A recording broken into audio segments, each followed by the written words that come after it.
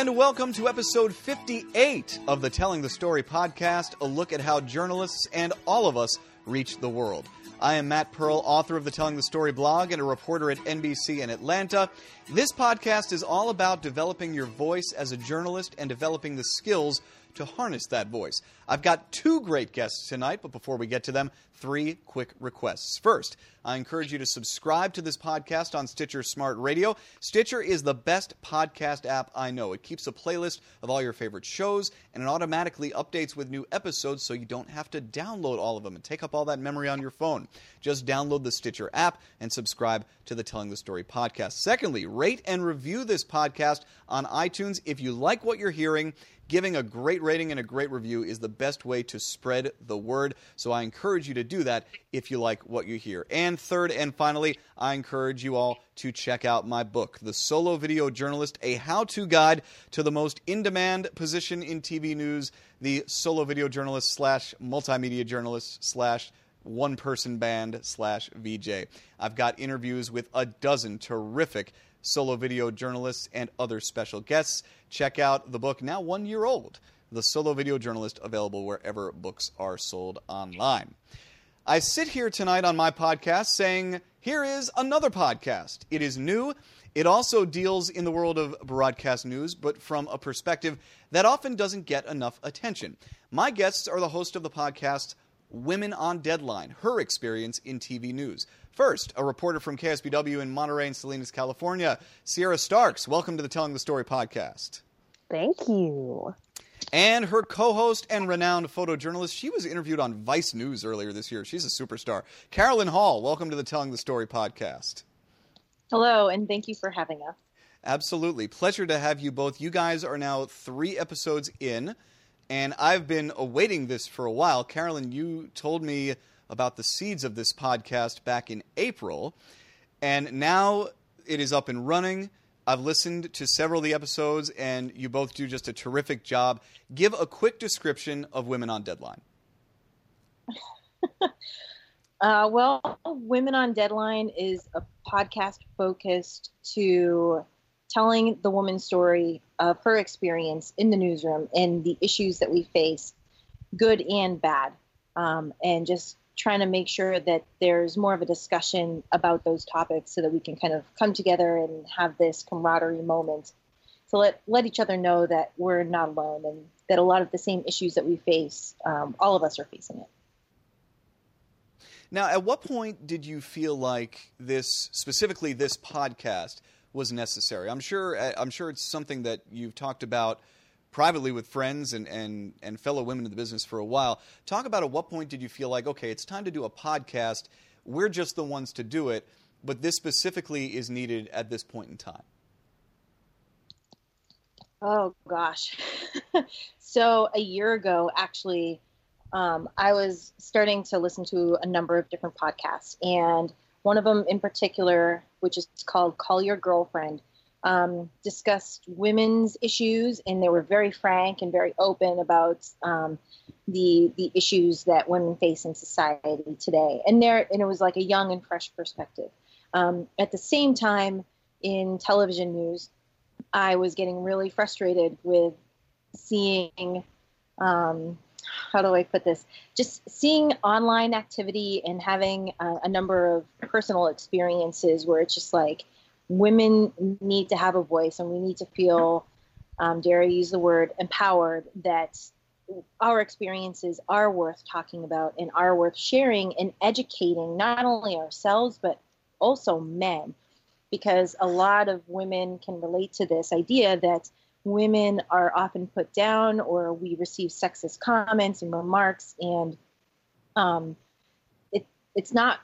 that is not really addressed, and we just kind of accept it, internalize it, let it go. Oh, we're not supposed to say anything. And at that point in time, a year ago, I was just like, all right, this needs to stop. And so it was like a combination of factors, with me learning a lot about finding a voice as a woman and seeing that there were these issues in newsrooms that I've been in the past, and online activity in Facebook groups. So I was like, okay, there's a void here. We need to come together. We need to have this formal, if not informal, discussion about what is taking place. Sierra, I think one of the big questions any journalist face who wants to do more than what they're doing in their newsroom is how to spend that time. We all have personal lives. We all have other goals, things we want to do, places we want to go. And to start something like a podcast from scratch, I think, I'm speaking personally, I think it requires both the will to do it on a regular basis, but also a desire to put something out into the world that's not out there already. At some point, the two of you decided to do this podcast about this specific subject. With your limited amount of time, why was this subject the one that you wanted to devote your time to? So Carolyn and I and other female colleagues at our station, we worked together at KTVA, the CBS affiliate in Anchorage, Alaska. And I just remember having so many conversations in Carolyn's dining room focused on the issues that we have tackled in the podcast and the issues that we plan to tackle in the podcast. And I kind of remember sitting there and thinking, like, other people need to hear this. Like, this should not just be a closed conversation between, however many of us are in this room, but this is valuable information. And I feel like these situations that we find ourselves in, we're not alone in that. And there, if we're experiencing it, then women across the world are experiencing it as well. So, yeah. So then when Carolyn approached me saying, hey, I'm going to start a podcast, I was like, okay, that's cool. And then she's like, I want you to be on it. And then I was like, what? Stop. But I know that Carolyn is extremely selective with who she surrounds herself with and who she dives into projects with. So I felt very honored that she chose me. And as I said, I've listened to several episodes of the podcast at this point. There have only been 3 out as of this recording, but I've listened to 2. And I think I was joking with you guys before we started recording about how I'm a big fan, but I'm not sure if I'm supposed to be the intended audience of the podcast. So I'll ask you guys that. I mean, would you say that your show is specifically a teaching tool for women, primarily a teaching tool for women? Are you aiming to educate men as well? What is your target audience with this podcast? Our target audience is absolutely women and young women getting into the business. But there's definitely an area of concentration for men too. I think men really, I think this is an opportunity for them, if they're interested, to listen and absorb another perspective so that they can have an understanding of where a female counterpart in the newsroom might be coming from when it comes to issues that she's facing, or if the man in the newsroom is witnessing something that's been talked about in the podcast, they could potentially use that as an opportunity to step up and to do something positive if something not great is going on. And so I think it's really important for the dialogue for everybody to take it as an educational experience and hopefully absorb some of it and learn and grow. And I'll tell you that, I'm sorry, Sierra, go ahead. Well, I think so many times podcasts or things have been started without women in mind, and women listen and gain a perspective that they didn't think they could. So in this case, it's just the opposite. Yeah, and I love that because I and Carolyn, you and I talked about this extensively when I was in Alaska earlier this year speaking at a conference, and it was one of 6 that I spoke at in the first 6 months of the year, and it was the only one that was at least partially organized and run by a woman. And I couldn't help but notice that it was also the only one where the majority of speakers were women. And in all of the other workshops that were organized by men, it wasn't just a majority of men. It was almost a super majority. It was almost the 2/3 of the vote. And I found that a very telling thing because I don't think any of the men who organized their conferences went out of their way to have that ratio, but it happened naturally because maybe it wasn't top of mind, whatever reasons that you can come up with. So I always think it's very valuable when people such as yourselves start a podcast like this that's getting out a voice, but it is also not just for women, but kind of enables women to be the lead in a situation where men can also take part, just not a place of ownership or a place of leadership in it. Does that make sense? Oh yeah, isn't that a novice idea that men can learn something from us? I love you, Sierra. I've never. It's funny. Like I one of the things that I learned from your last episode, which was it was right after the Me Too hashtag really became a force online for a good week or two, and you capitalized on that to talk about that experience in the newsroom. And Sierra, you actually shared a personal story of harassment that you faced, and it's one of those things where I just never would have guessed that something like that would have taken place.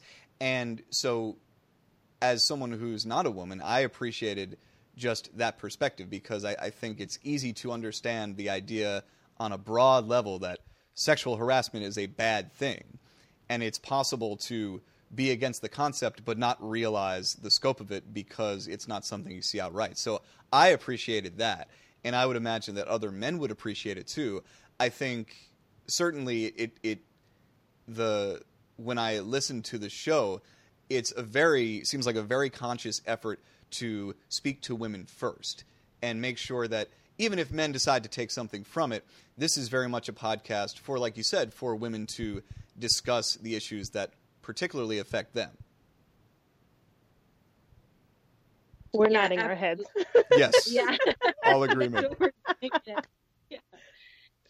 Yeah, and it's really nice to hear you say that you're learning as well as a listener, and taking that into consideration, that like this weird stuff happens to women, and it's not often talked about, and it's not often just in that realm of public discussion, like perhaps in women's circles, like in a clustered group in the newsroom or something like that, or maybe over a text message. But I think there's a lot of value for men to hear this, to gain hopefully a level of sensitivity when it comes to, the actions of some people out there, where, especially in this digital age, they think that they can just like do anything, send anything, and like the appropriateness of it, it's like it's not a consideration.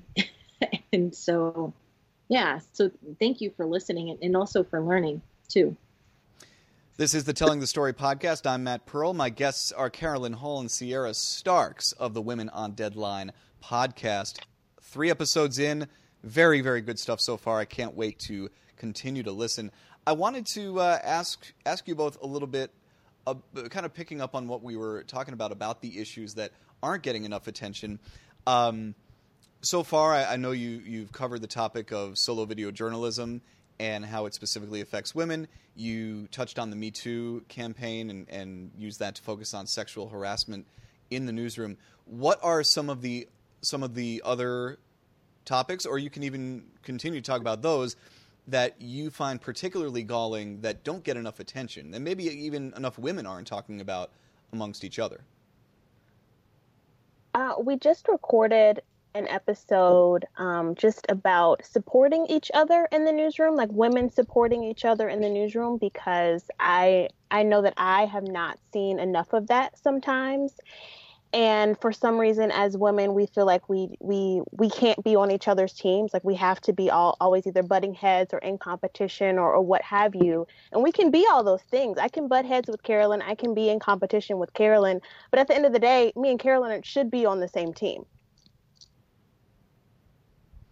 Do you think that applies just to women, or in a general sense? Like I would say that's how I kind of treat most of my colleagues in the journalism world. Like we might compete for stories, we might try to one up each other, and it's a kind of a friendly competition. But at the end of the day, we all have each other's back.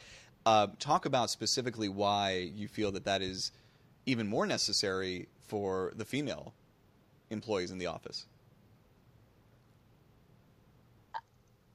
I think that we often are the minority.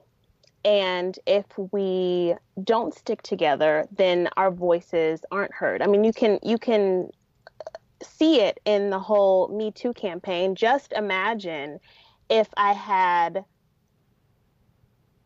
people who supported me in that aspect where we could go to management together and it wasn't just me sitting there in front of, what could be a male boss. If I had other women supporting me by my side, I would feel, here we go with this word, but I would feel empowered to make my concerns heard or make my voice heard. And I think enough of that isn't going on. I gave an example in the recording of a time when my morning show did a promo and didn't include me. And it was very bizarre because I was part of the morning show. And there were promos for the evening news, promos for, the 10 o'clock show. And so I was missing in the realm of promos, but I'm giving my all to this morning show. And I actually had some ladies in the newsroom step up and talk to management on my behalf, as in, like, why isn't Sierra included in the promo? She should be included in the promo. Like, she works too hard not to be included in the promo. And I felt supported, like, at that point, and knew from that point on, like, these are people who I can go to in this newsroom no matter what, who will always have my back. And in turn, I will always have their back. And I just don't think there's enough of that going on in newsrooms. Very interesting. Carolyn, obviously we talked quite a bit about that specifically. What are the other things that you see as someone who has really been at the forefront of a lot of this conversation? I know that I've seen in broadcast circles. What are the issues that aren't getting discussed enough? I think when it comes to making sure that you have a diverse pool of candidates of which to choose from when you're hiring for photojournalists or for reporters. And it's not just women that you're seeking out for applicants, but also people of color, and making sure that you have a broad range of perspectives that can be representative of your newsroom and, in theory, your community. So I think that's an issue. I think when it comes to confidence, a lot of women suffer from a lack of confidence. I know that I am one of them, and I am constantly trying to bring myself up and talk myself up and say, you got this, you got this, you got this. So I know that that's a topic that we're going to be talking about. And then there are also, different changes that are taking place in the industry that I think are important for us as a whole, not just as women, to be talking about, like with Fresco, that app, trying to assume the position of a photojournalist. And even like when it comes to, I don't know if you saw the academic article that came out a couple of weeks ago, talking about the language that is used when people are talking about photojournalists. It's normal in this industry for reporters to have a possessive language when talking about their photographer. And it's her photographer, it's his photographer. And it's, I'm not a dog. I'm not a book. I'm not like, I actually have a brain inside my head where I'm a photojournalist, and I am, I'm perfectly capable of performing work as a journalist. And so there are so many issues that we can be discussing. I mean, it's a long, long, long list.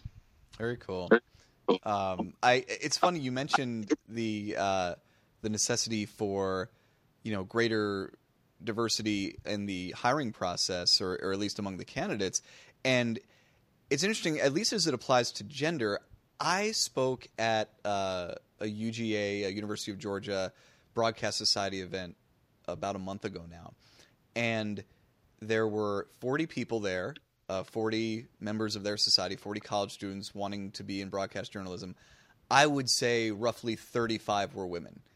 And I was shocked at the ratio, not necessarily because it was that many more women than men, but because it was that many more of one gender than another. And I think for everything we hear about, you come out of college and you're asked to shoot and edit your own stuff almost exclusively.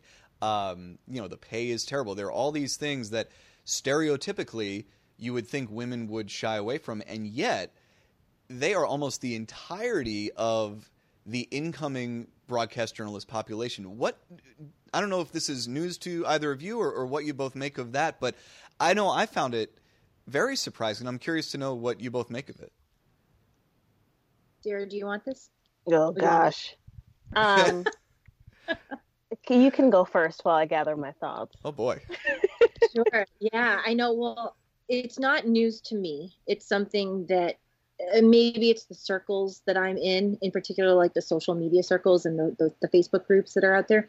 But it's not a surprise to me that most of the talent pool out there that are coming up from college or graduating from college are women. And I think it's a dicey, touchy topic because I don't think you can really cast a wide net and generalize for everybody. I do wonder if part of the reason why there are so many more women out there as MMJ candidates in particular versus men is if it's because women are willing to put in the effort and the work and get paid less than, like, you know, maybe not. I don't want to bring in like any kind of gender pay gap or whatever in this discussion, but I do wonder if it's because they're willing to put in all of that effort in such a difficult job and get very little in return because we're women, because we're used to not receiving a lot and we're not used to, I guess, holding ourselves up for, like, I deserve more, I deserve better pay, I deserve better hours, I deserve one title, I deserve to be a reporter, I deserve to be a photojournalist. Whereas men, it's, and this is like, I'm speculating here, and I think this is a healthy topic for us to discuss, and I'm totally open to a broader discussion on this. I wonder if men are like, oh, I'm too good for that, and they don't want to go down that road. I could be wrong, but I just wonder if men are like, oh, I'm not going to worry about that. I'm going to find something that pays better, that I don't have to do two jobs. Like, I wonder if women are more scrappy. I don't know. I don't know if I could be totally wrong on that, but those are just my initial thoughts on that. My initial thoughts are along the same lines. I think women are used to proving themselves, and women have a can-do attitude. And even when I was coming into the whole thing, I was told, you know, you'll have this crappy reel out of grad school. You'll get hired at this market that's going to pay you $11 an hour to shoot, write, edit, you know, report your own stuff. And that's just how it is. Like, and so that's why, and I know that my opinion is not a popular one when it comes to MMJing, but we are worth so much more than that, honestly. And I think more women are just taking the breadcrumbs that the industry gives them, and that's what it is. And you don't need to. You just don't. Because imagine if we didn't take those breadcrumbs. I don't know. That's just how I feel. It's not, I know it's not a popular opinion, but whatever. Well, I will say, as someone who, you know, who still shoots and edits my own stuff today, it's been an extraordinary thing for me. I mean, it's not something that I would trade. And while I love working with tremendous photojournalists, I also appreciate the ability to kind of have that control over my own product and kind of to sharpen that creative muscle and flex that muscle as well, in addition to how much I love writing. I will say that coming out of school, I think I felt a lot of the ways that you're describing the way that women might generally feel about that. Just kind of feeling like I just need to get my foot in the door. I worked in sports, so there were even fewer jobs to get than in news departments, because, you know, there are usually about 5 times as many news reporters in a station's roster than sports anchors and sports reporters. So for me, I that was always kind of the mentality, and I never really noticed such a wide gap in who was getting hired and what gender they were or whatnot. It was only really until recently, as I've started speaking at more events at colleges and seeing just the massive gap. I don't know. It's very interesting to me. I'm always surprised when really talented people choose the local TV news route, when it seems like the ability to get online and start writing and getting out one's voice seems to be so just present and just there for anyone to take advantage of. So for me, when I see talented people who want to get into broadcasting, it's affirming and exciting, because I don't think we can lose this art and this craft that we have. But yeah, I will say it's definitely a surprising thing, and I don't necessarily quite know what to make of it. I don't spend a whole lot of time thinking about it, but I do think that as we talk about the staffs on local newsrooms, especially TV newsrooms, I think that it's almost inevitable that the majority, at least of the reporting staff, will be women in the relatively near future. I don't see how it would be the opposite. And I'm not sure if that will ultimately work its way up to management, but I definitely think that, you know, the voices are there, and it's a matter of those voices getting heard once they're in those newsrooms. Yeah, and let's hope that more women are promoted into management positions, because I think that's really, really important. But as you said, I think this is going to play out a certain way, and it's, who knows like what the trend is really going to say. And I'm sure there'll be studies done on it, and it'll be super interesting. We can nerd out on it. And yeah. Do you think, I always find this when it comes to younger journalists, maybe more than specifically female journalists, but I'd be curious if this is something that you have all discussed in your circles, and maybe a future topic for the podcast. I find that when younger journalists in particular are in the meeting, in the morning meeting, in the afternoon meeting, whatever the pitch meeting is where stories are being discussed, they are often afraid to provide their perspective. And it's not necessarily just the women who I'm referring to, but I think often people of any kind of underrepresented population, whether that's race or gender or ethnicity or just sexual orientation, whatever the case may be, it can often be difficult when stories about those subjects come up to be able to say, well, as someone of this background, you all should know this, or as someone of this background, this is just how I look at this story. Is that a common theme that you see among women? Jump in, Sierra. Go for it. I don't want to be the angry black woman at the morning meeting every morning. I don't. That's not who I want to be. So I pick and choose my battles. If I feel like I need, if you are getting on my nerves to the point that I need to say something about the African American race, then yes, I will say something. But if you are doing that surface level BS at the morning meeting and I can still go home and feel good about myself, then I will be quiet. I heart you, Sierra. I love that you keep it real so much.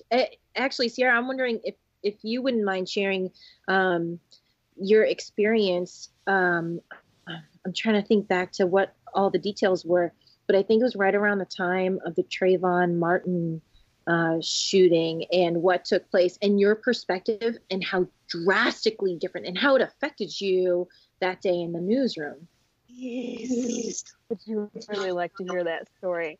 It was two back-to-back officer involved shootings where the victim was a black male, and right after that there was this protest or something like that in Dallas, and that's when an officer ended up getting shot and killed at this protest.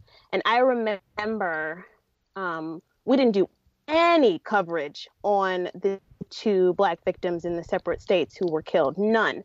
But once this officer was killed in Dallas, it was our entire A block. It was, let's talk to the local Polynesian community member. I'm like, he's not even black. What is this? And so they talked to that. They brought the mayor and one of our assembly women on to just give reaction. They, did the whole package from the affiliate in Dallas, and at no point was it referenced what these people were actually protesting, why this protest was even actually going on. And I got mad. And rightfully so, because my experience in the newsroom that week was logging on to Facebook and seeing my aunts and my uncles and my family members because they might get shot by a police officer. So that's my experience waking up in the morning and going to this morning meeting, where none of the things that are actually happening in the lower 48 are being discussed. We're just acting like it doesn't exist. But that's my reality. And so I have to sort of put that to the side and do my job for the day and then go home and face that reality. And so when it was just totally discarded in that A block, I wrote an email to my news director, my assistant news director, and just basically told them, that's what our news director sent out an email and said, great A block, guys. Like, that was the best A block we've done in a while. And so I got mad, sent an email, and I said, I hope I'm not stepping out of line, but here are my concerns. We did not even address the two men who, died this week. We did not address what this protest was even about. This is unacceptable. We are not journalists if we're just putting together an A block as reaction on something that happened an hour ago. Sorry, where am I going with this? I'm getting upset. Where am I? we were talking about. We were talking about speaking up in the meetings. That was an instance in which I felt it was important to make my voice known as the only Black reporter in the newsroom. Yeah, I think that's important too. I think, again, it's not fair, really, that as the only person of color in that newsroom that you have to speak up every time, right? And just like it's not necessarily... I read a great article about the Me Too campaign about how it's really not fair that it is the victims who have to speak up and the person who committed the act never gets named. So it's the victim who has to put herself or himself out there, and it is... So I understand what you're saying about that and how it must feel like you have to choose your battles, because if you choose every battle, then you might drive yourself just up a wall. And become the angry Black woman of the newsroom. And that's not a title that I want to have.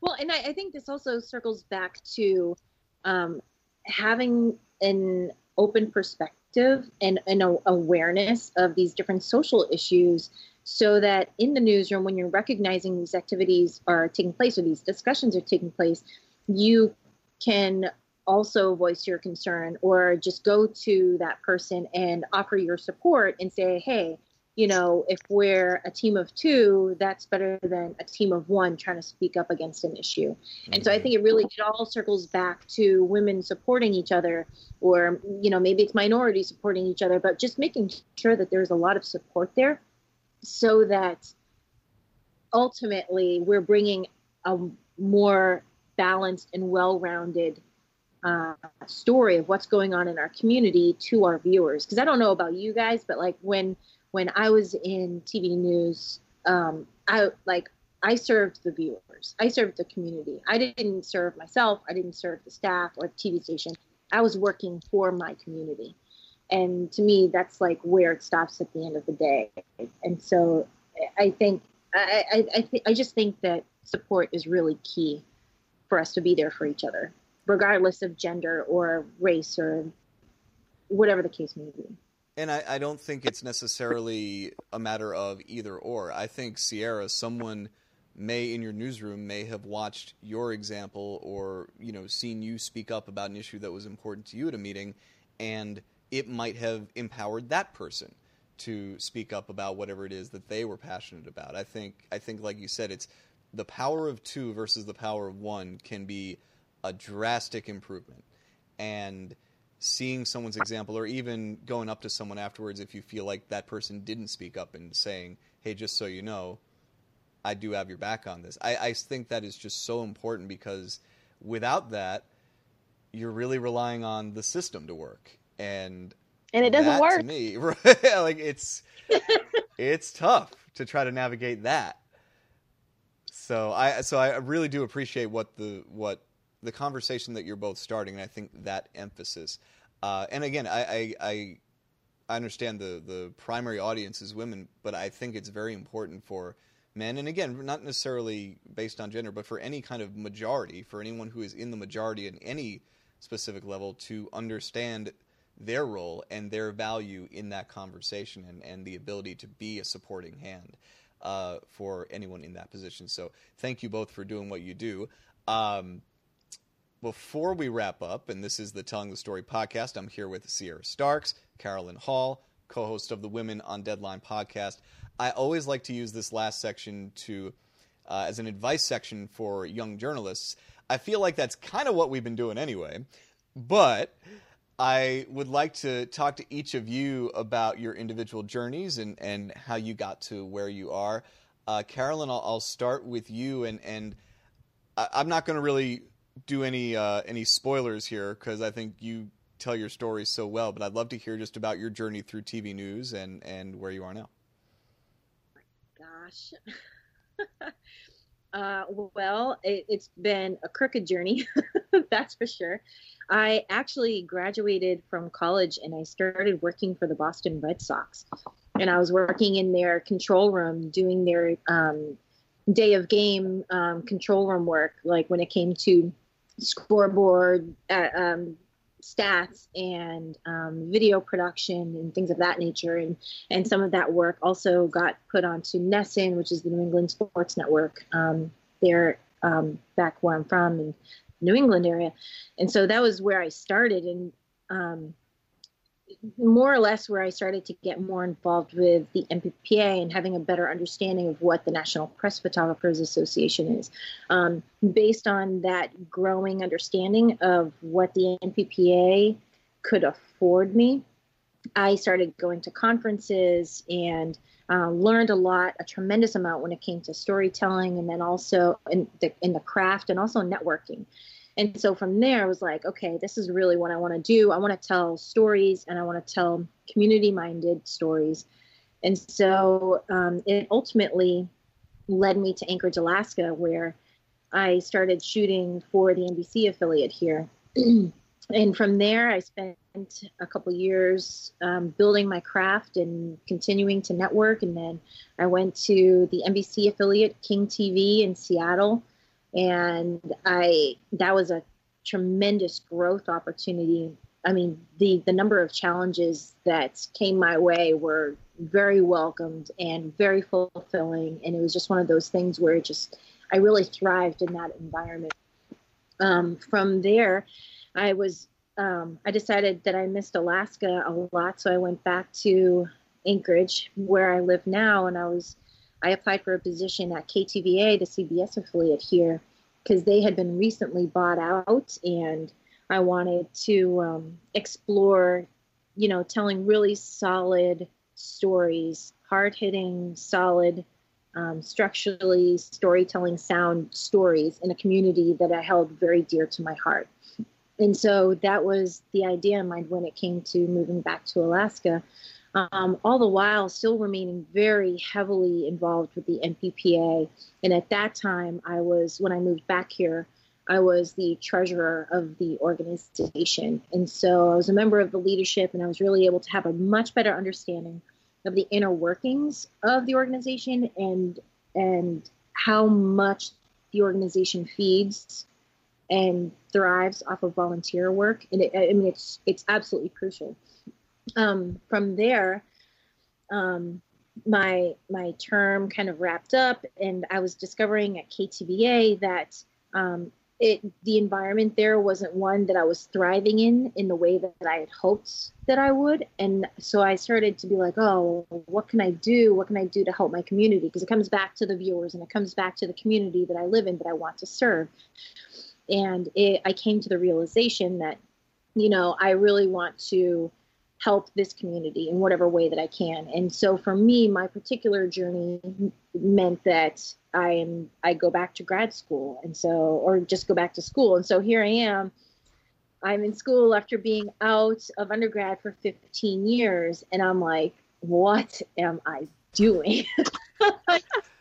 I'm trying to figure out how to be a student again and understand like how academia works. And so my journey is very different than most traditional journalists in that sense. But I think it's important to share regardless, on the podcast. Like, sure, it's all about a woman's experience in television news.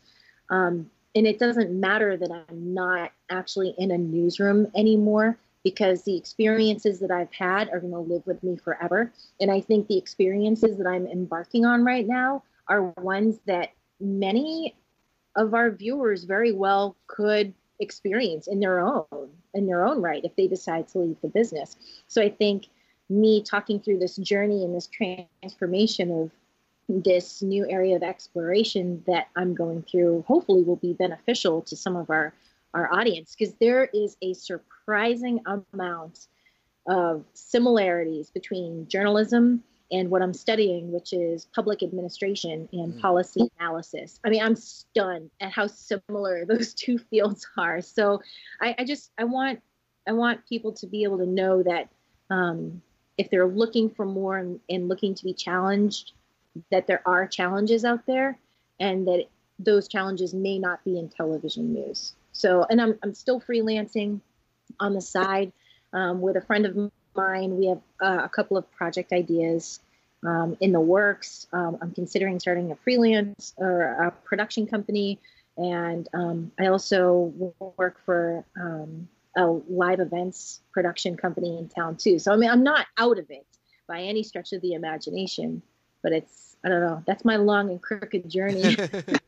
Well, a few things I'll say to that. First of all, you are talking to a fellow student. As you know, I'm getting my MFA as we speak right now while still working in the business. So I fully support anyone kind of taking on that challenge, whether or not they're working. I think it's just so beneficial. And I think it's important for people to hear that not every journey has to go small market TV to medium market TV to large market TV, and then you find your happy place. I think there's so many ways to be happy in journalism and feel fulfilled in journalism in this century and this era. So I'm glad you told your story. And Sierra, as I turn to you on the computer screen at which I'm looking at both of you, as I turn to you, you may be surprised to hear this, as I am the person who wrote the book called The Solo Video Journalist, but as I heard you talking in one of your podcasts about how you just refused to do that and you didn't want to do that, I actually was very heartened by it, because I think one thing that young journalists don't have enough is a sense of who they want to be and what they want their voice to be. And if you're able to find a path that allows you to follow your voice first, then I'm all for that. So I wanted to absolutely have you recount that story here and just kind of what your long-term goals are and how you've kind of set yourself up to achieve them. Well, I have always known who I am, Matt. I just want to throw that out there. I would hope so. And because of that, like I feel like I've always known my worth. That's the sort of the tidbit that that sticks with me every day. I began in women's magazines with sort of no desire to do. I went to grad school to become the editor of a women's magazine. That was sort of my goal.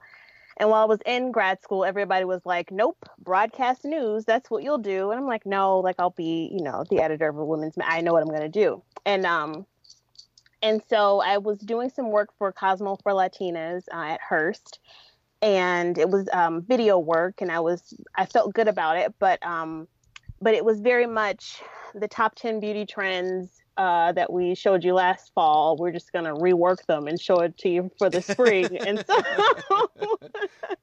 and I was like, well, I can't do this forever. And at that time was when Superstorm Sandy happened.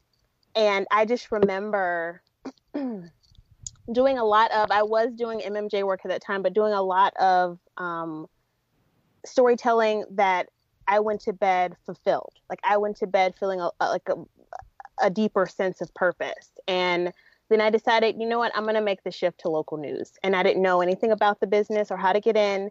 And I was told, you know, you got this crappy reel, send it out to all the small stations. You'll get callbacks and they'll pay you $11 an hour. And so that I was on these interviews with folks who were trying to pay me $11 an hour. And I was like, I had 2 degrees. No, thank you. So I ended up finding KTVA in Alaska, who essentially the guy who hired me, Jason Sear, said the possibilities here are endless. And that's all I needed to know. And they actually did end up being endless. And I ended up doing a lot of cool stories and sort of connecting with the community. Because like Carolyn said, that's sort of what it's about. Like if I'm not in this business to be pretty or be famous or that's not what I'm here for. I'm here to connect with the community, to tell stories that matter, like to let people know that their voices matter. And you know, we will be the ones to make your voices heard. And then while I was in Alaska, I met a guy and he turned out to be pretty great.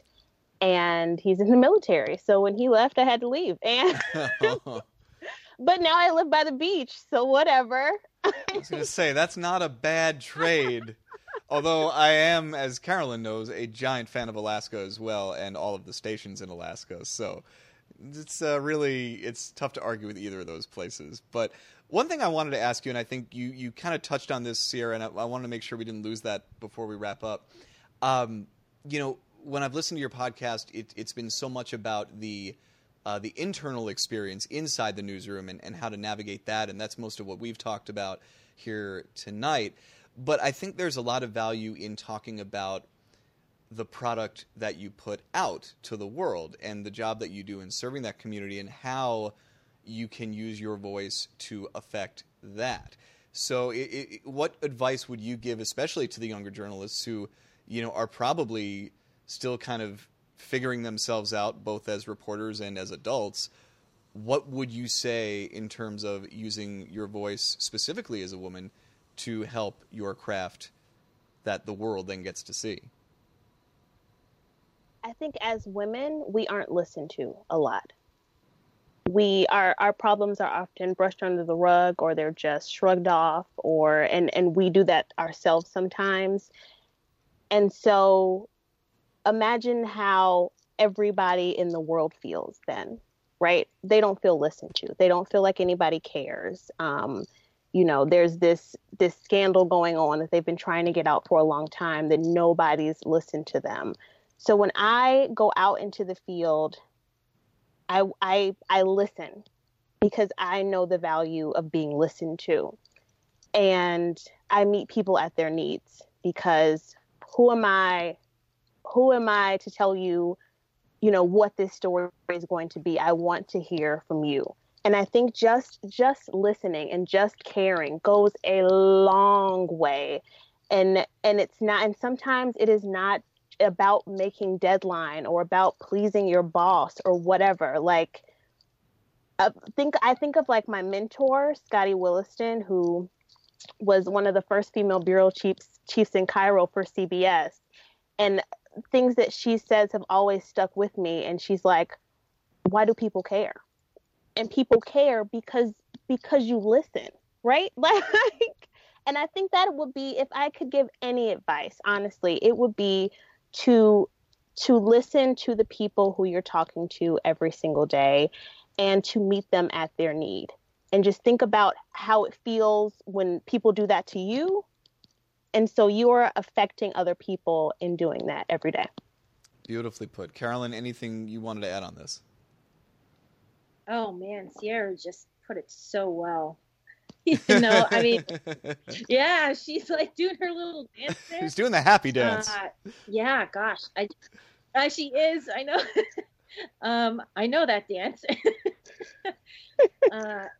Yeah, I guess if I was anything, it would be to believe in yourself. and to always learn, always be a sponge, always have humility, always be kind. But then also truly believe in yourself and the path that you're on, and just know that, you know, things happen for a reason and that you will get where you need to be. You just got to have that focused energy in trying to get there. All right. Outstanding advice. Thank you both so much for being willing to share it and give it.